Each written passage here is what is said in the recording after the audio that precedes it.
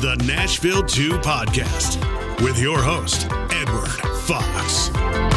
G'day, viewers and listeners. It's Ed Fox back with another amazing episode of Nashville 2. You know what makes it amazing is all the people we have on telling their stories across Middle Tennessee and all the things they're up to.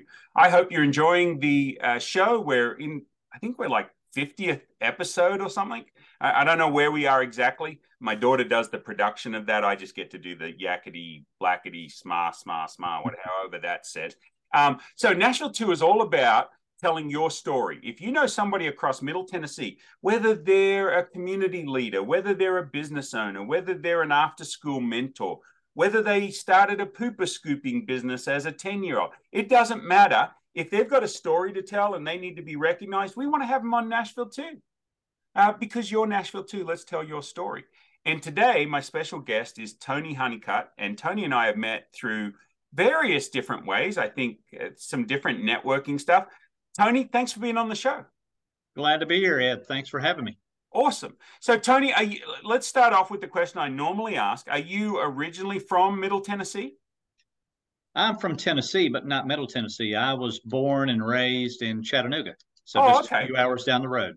That's I always think it's funny when I drive down to Chattanooga how I go through Georgia before I get back into Tennessee. It's crazy, isn't it? Yeah, it's just funny to me. I'm like, I'm in Georgia. No, I was going to Chattanooga. What happened? Oh, now I'm back in Tennessee. Now I'm in Chattanooga. Okay, I don't know how that happens. We do that to confuse you. Well, it works. You know, I moved from the deep South. You know, people, I tell them all the time, where are you from? Oh, from the deep South. They go, what? I said, yeah, I moved north to learn how to say g'day, y'all. Yeah, so exactly. You know, that really confuses them. So, Tony, how did you end up then in Nashville from Chattanooga? Long story, but I'll make it short. Got married. My wife lived here in Franklin, and in 2015, I moved up here soon after we got married. Okay, so you've been here 8 years or so. See, look at that. I can do math. You're good. Thanks. You're quick. And so you guys are in Franklin, Tennessee? Yes. Okay, just like me, I'm in Franklin as well. I am learning that naming the podcast Nashville 2 might have been better to name it Middle Tennessee Stories. But when I saw Nashville, the number 2 available as a URL, I'm a URL junkie. I buy a ton of web domains just because, what could I do with that? Oh, what could I do with that? You know? And so I saw Nashville 2 and I saw Wichita Wow. So I picked up both of them. I've lived in both places. So tell me a little bit about, Tony, you've got a business. You might even have more than one. I'm not sure. Tell me a little bit about what you do. Well, my primary thing is my company's called Games to Go Nashville. And is that with the 2 or TO? Games to Go. Okay. So games2go.com? Games2go.nashville.com. Okay. But what we do, we're an event planner. So we bring a lot of fun activities to your business, your church, your school, your home, your HOA neighborhood party, a fundraiser, nonprofit events, or if you just want to have a lot of fun, we bring things like portable mini golf, soccer pool, oversized yard games. We've got about 40 different activities that appeal to every age range, whether you're 2 years old or 102 years old. I've got something that will accommodate you and just elevate your experience. I mean, I started out doing this in Chattanooga back in 2014 and had a partner, and we did it in Chattanooga and then expanded into Knoxville. Then at the same time, that was about, as I mentioned earlier, when I was about to move to the Middle Tennessee area because I got married. And so I rolled it out up here, and then he had to go back into the real world and got out of the entrepreneur world. And so we had a split, and I did a rebrand. We originally were called Holes to Go, and all we had was mini golf. Right. And I took advantage saying, hey, I'm in the driver's seat, so I'm gonna blow this thing up as much as I can, because the feedback I got was people were looking for different activities instead of, we don't do any bouncy houses or inflatables. And there's so many people out there in the market that do that. I've got an entertainment, offering that a lot of people don't really offer. And for instance, miniature golf, which is what I started with, that, we played that as kids. I'm sure you played it over in Australia, right? And people play it all over there. all over the world. And it's something, doesn't matter what your age is, what your ability is, if you're an athlete or not. Right. Everybody loves getting out there, and it's a good family friendly, just fun activity. So I grew it from there, and here I am. Started that in 17, and we're in 23 now, and it just keeps growing and growing and doing unique events. Right. Yep, exactly. And so one of the ones that I like to talk about, and you and I talked about this a couple of weeks ago at Rotary, was the idea all of these nonprofits are doing full-on golf tournaments that take a lot of energy, a lot of time, a lot of money, and most of them are breaking even, or the first year they're probably losing money, actually. If they did a miniature golf tournament, right, they could have a lot of fun with that. It could be done in a couple of hours. They could set up virtually anywhere with your organization, with your setup, and make way more money. I think everybody should be calling you. I would like that, Ed. I've done it. It's funny you mentioned that, because I've done a number of tournaments, mostly for corporate outings and a few schools, and a couple of private events that we've put on, not really regulation, but, a serious organized tournament where, there were customized scorecards, customized flags and balls for it. And we could easily do that and take it in the nonprofit sector and help them put on a hassle-free event, and probably be more lucrative as far as donations and fundraising overall than putting together a real golf tournament or any kind of real big event. The planning that goes into those things, I know, because I'm involved in a couple of nonprofits. Right. It's a tremendous amount of manpower and months of planning to put on events like that. Working with the golf courses in the area. Sometimes they're not as easy to work with, because, you're just trying to take their course for a day, and they want the public and other groups, whoever has the biggest purse usually gets priority. Exactly. And this could be done in a smaller area. And not everybody plays golf, like you alluded to earlier, too. But everybody could play miniature golf. I was at a networking group, and three guys were talking about a tough par 3 on, I can't even remember the course. I said, yeah, I had a tough par 3 the other night. Getting it past that bloody windmill's a pain in the butt. And they just shook their head. You know me, I'm about dad jokes, right? So they just shook their head. But I really think they're missing out. We take ourselves way too seriously all the time. And I think there's some nonprofits that have serious missions that could lighten up a little bit on their fundraising, right? That could use miniature golf. They could have leaderboards. They could sell T-shirts. They could sell mulligans.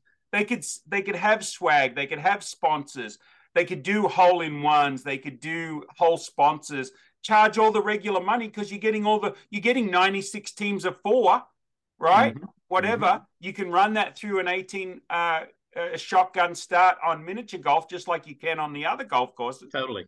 Yeah. So I think that is $1 million idea that not enough nonprofits or enough businesses, whoever's doing a golf tournament, they don't do it. They should.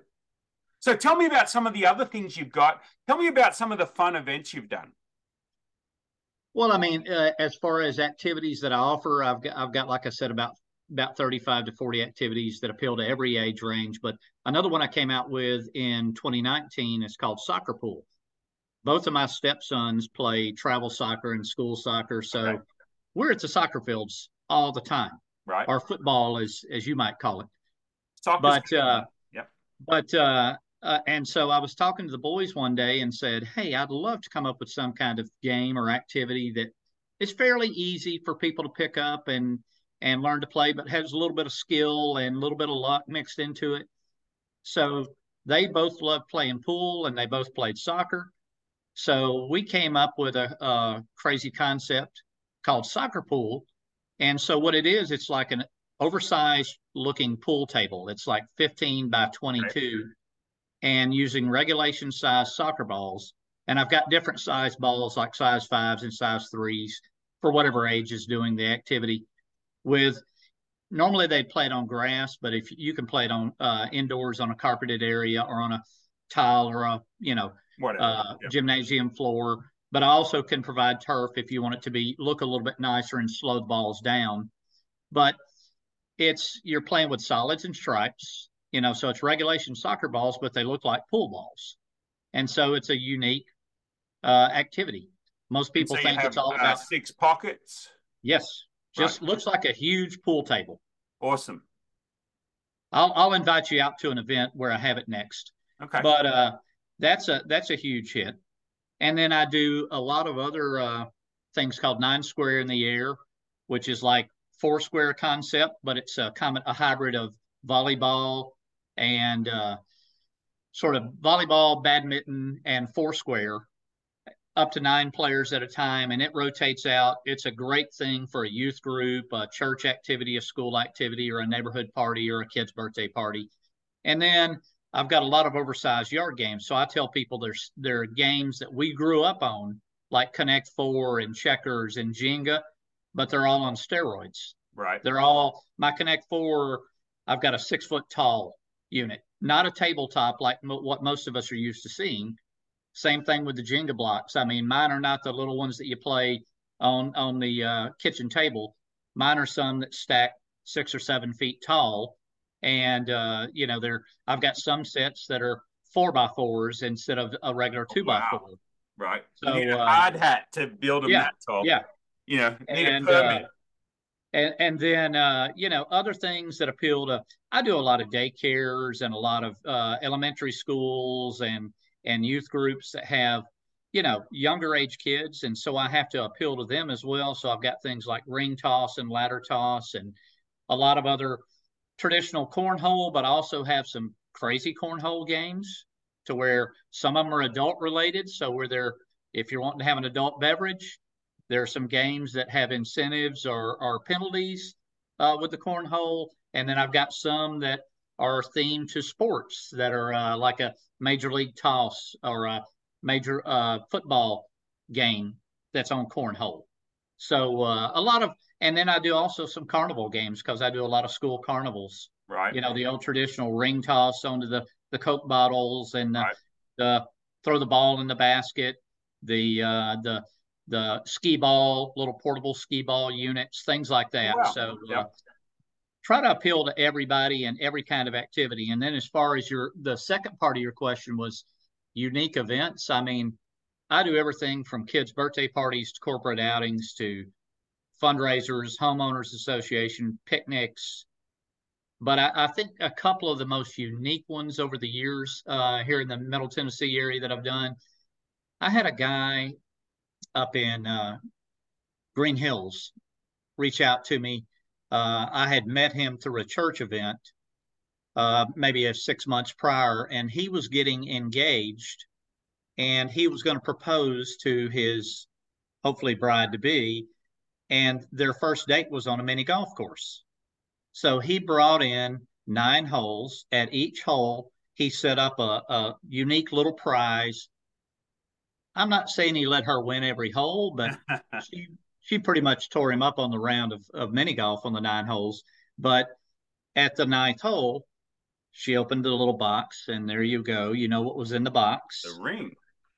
So we drop off, and then we leave. He had a photographer hiding in the back that she didn't know. It was just the two of them out playing a round of mini golf by themselves. So I get back, and I'm like, did she say yes?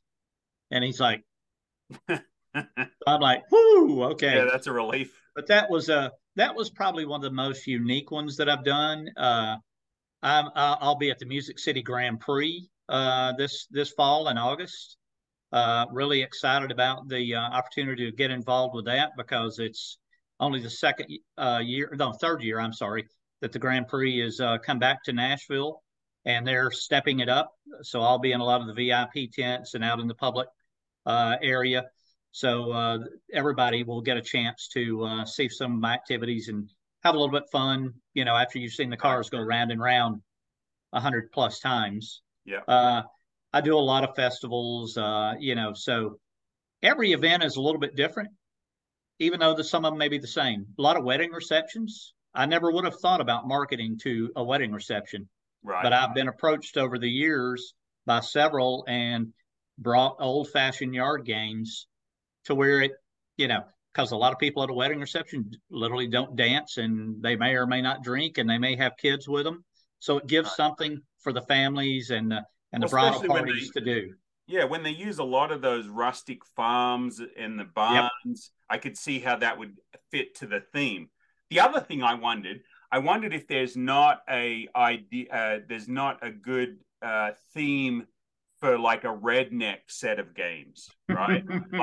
like have your open toilet, your toilet seats, and have like horseshoes, but with these toilet seats, right? I'm thinking that you could do a bunch of redneck games. So in Wichita, I own a cricket field, and we would do we call it an FDSVP, first day of summer vacation party.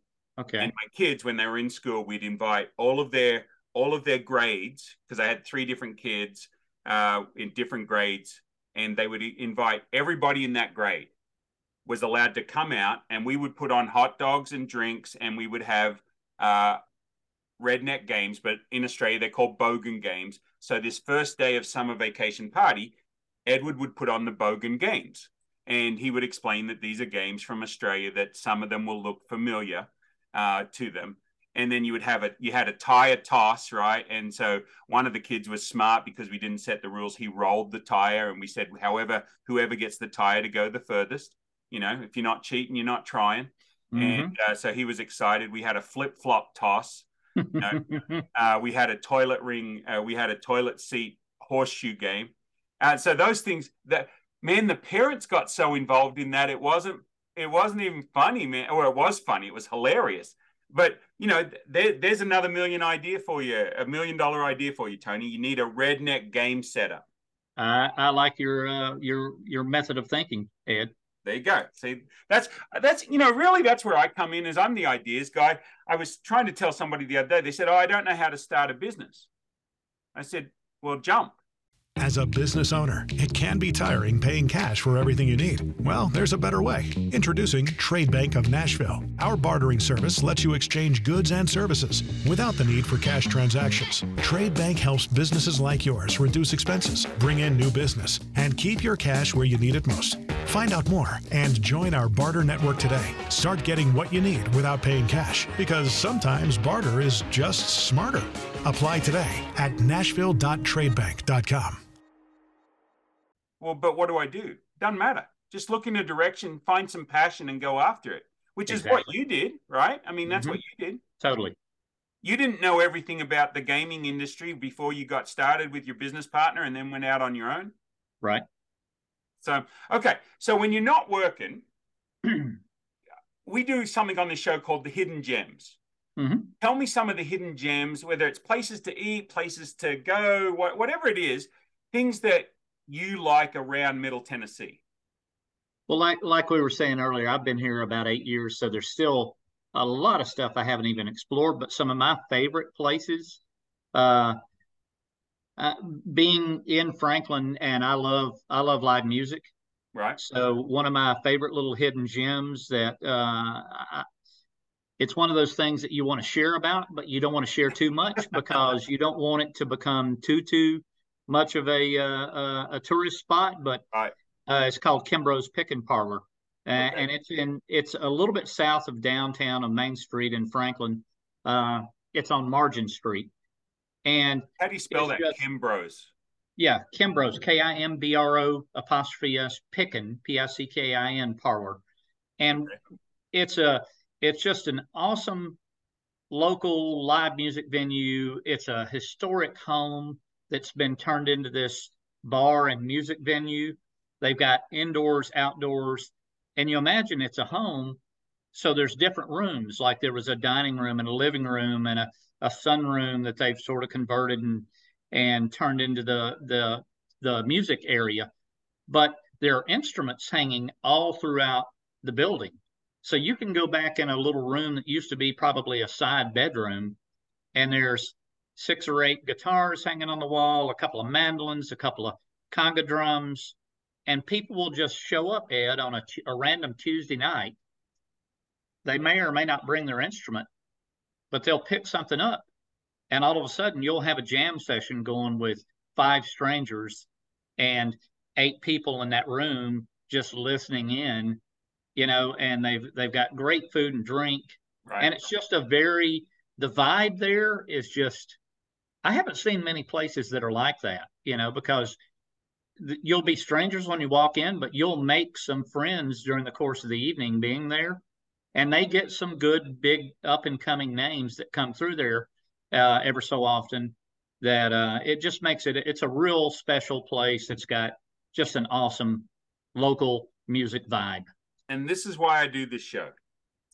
For me, it's kind of I guess it's kind of a guilty pleasure for me that I have guests come on that tell me about places that I can go that I've never been, that I've never heard of, because I'm new to the area.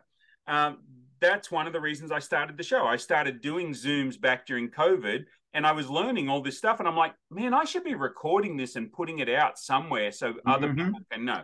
So I'm excited to go check that out, but we won't tell too many. It's just you and me, Tony. No, just us. Just us. Okay. So I got a good restaurant to recommend. I don't know if you're familiar with it at all or not, called Smoking Thighs up in Wedgwood.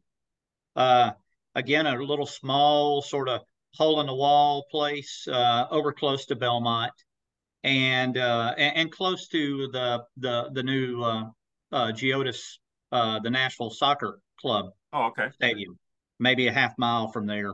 So it's a great place to go on your way in or your way out. But it's a small restaurant and bar, and what they're known for is they call it thighs in a pile.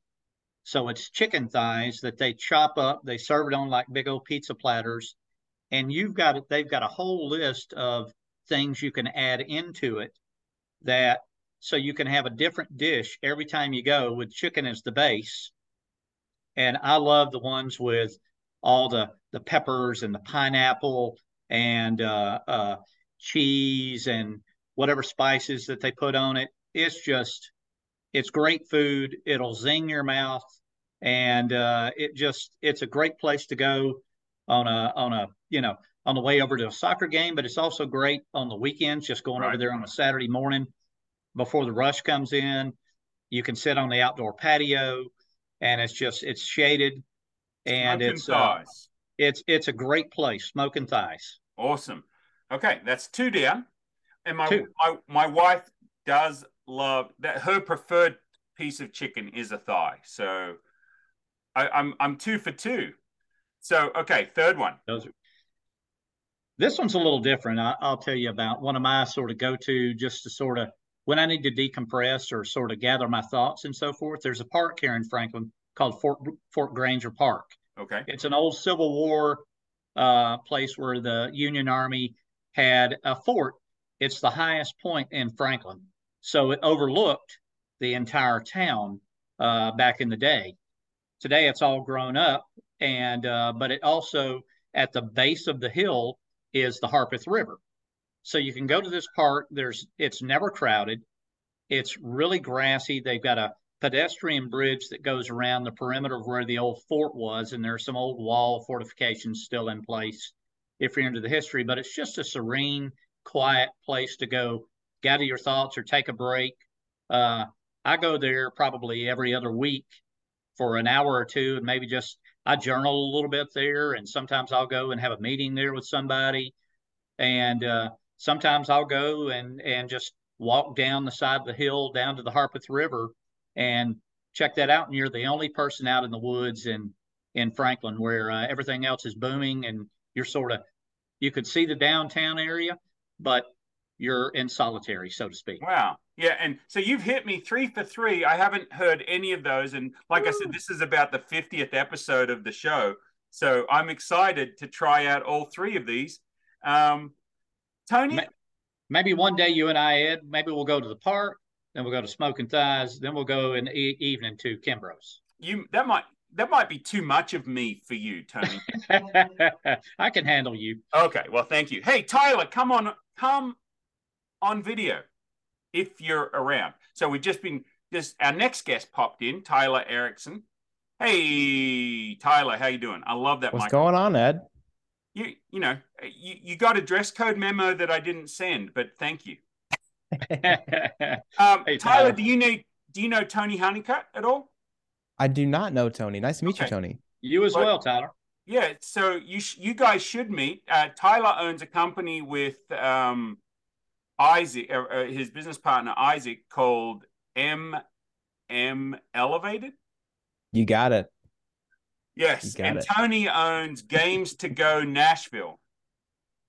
Games to Go Nashville. That's it. Games to Go Nashville. Okay, so you've got Tony has set a high bar for you today, Tyler. He is giving me 3 hidden gems that I have never heard of before that have been great. Tony, just to wrap up, we've got a couple of minutes left. What type of budget does a person need to have to be able to hire something from you that would be fun for either a family reunion or a bigger event? I would say that your games would go everywhere from the small budget up to a huge budget, right? You could solve something for just about anybody. They do. I mean, I do a lot of, younger kids' birthday parties in the $200 to $300 budget range. And most of my events are like either a 2-hour or 3-hour, or maybe a half day, or sometimes a full day, depending upon the size and the scope of the attendance. But the typical event, let's say a 3-hour event with a couple of different attractions that can accommodate 100 plus people, you're within, $500, $600 budget range. Okay. To give you an idea. Now, that includes delivery, tax, everything. Folks, if you're listening to this in 2033 and Tony's still doing this and I'm still doing this, the prices will have gone up. Yes. Just letting you know that podcasts hang out there forever. I've got a video channel on YouTube that I started in 2006, and somebody gave me a hard time the other day because I was still answering comments. It's been 13 years, 14, math, doesn't matter. But folks, you got to check out some of what Tony does. I'm sure on the website you've got photos and all that sort of stuff. But he's Absolutely. A great guy. And if you need somebody to help pump up your next event, Games to Go Nashville with Tony Hunnicutt. Thanks for being on the show, Tony. Thank you, Ed. Appreciate it. Enjoyed it. This is the Nashville 2 podcast with your host, Edward Fox.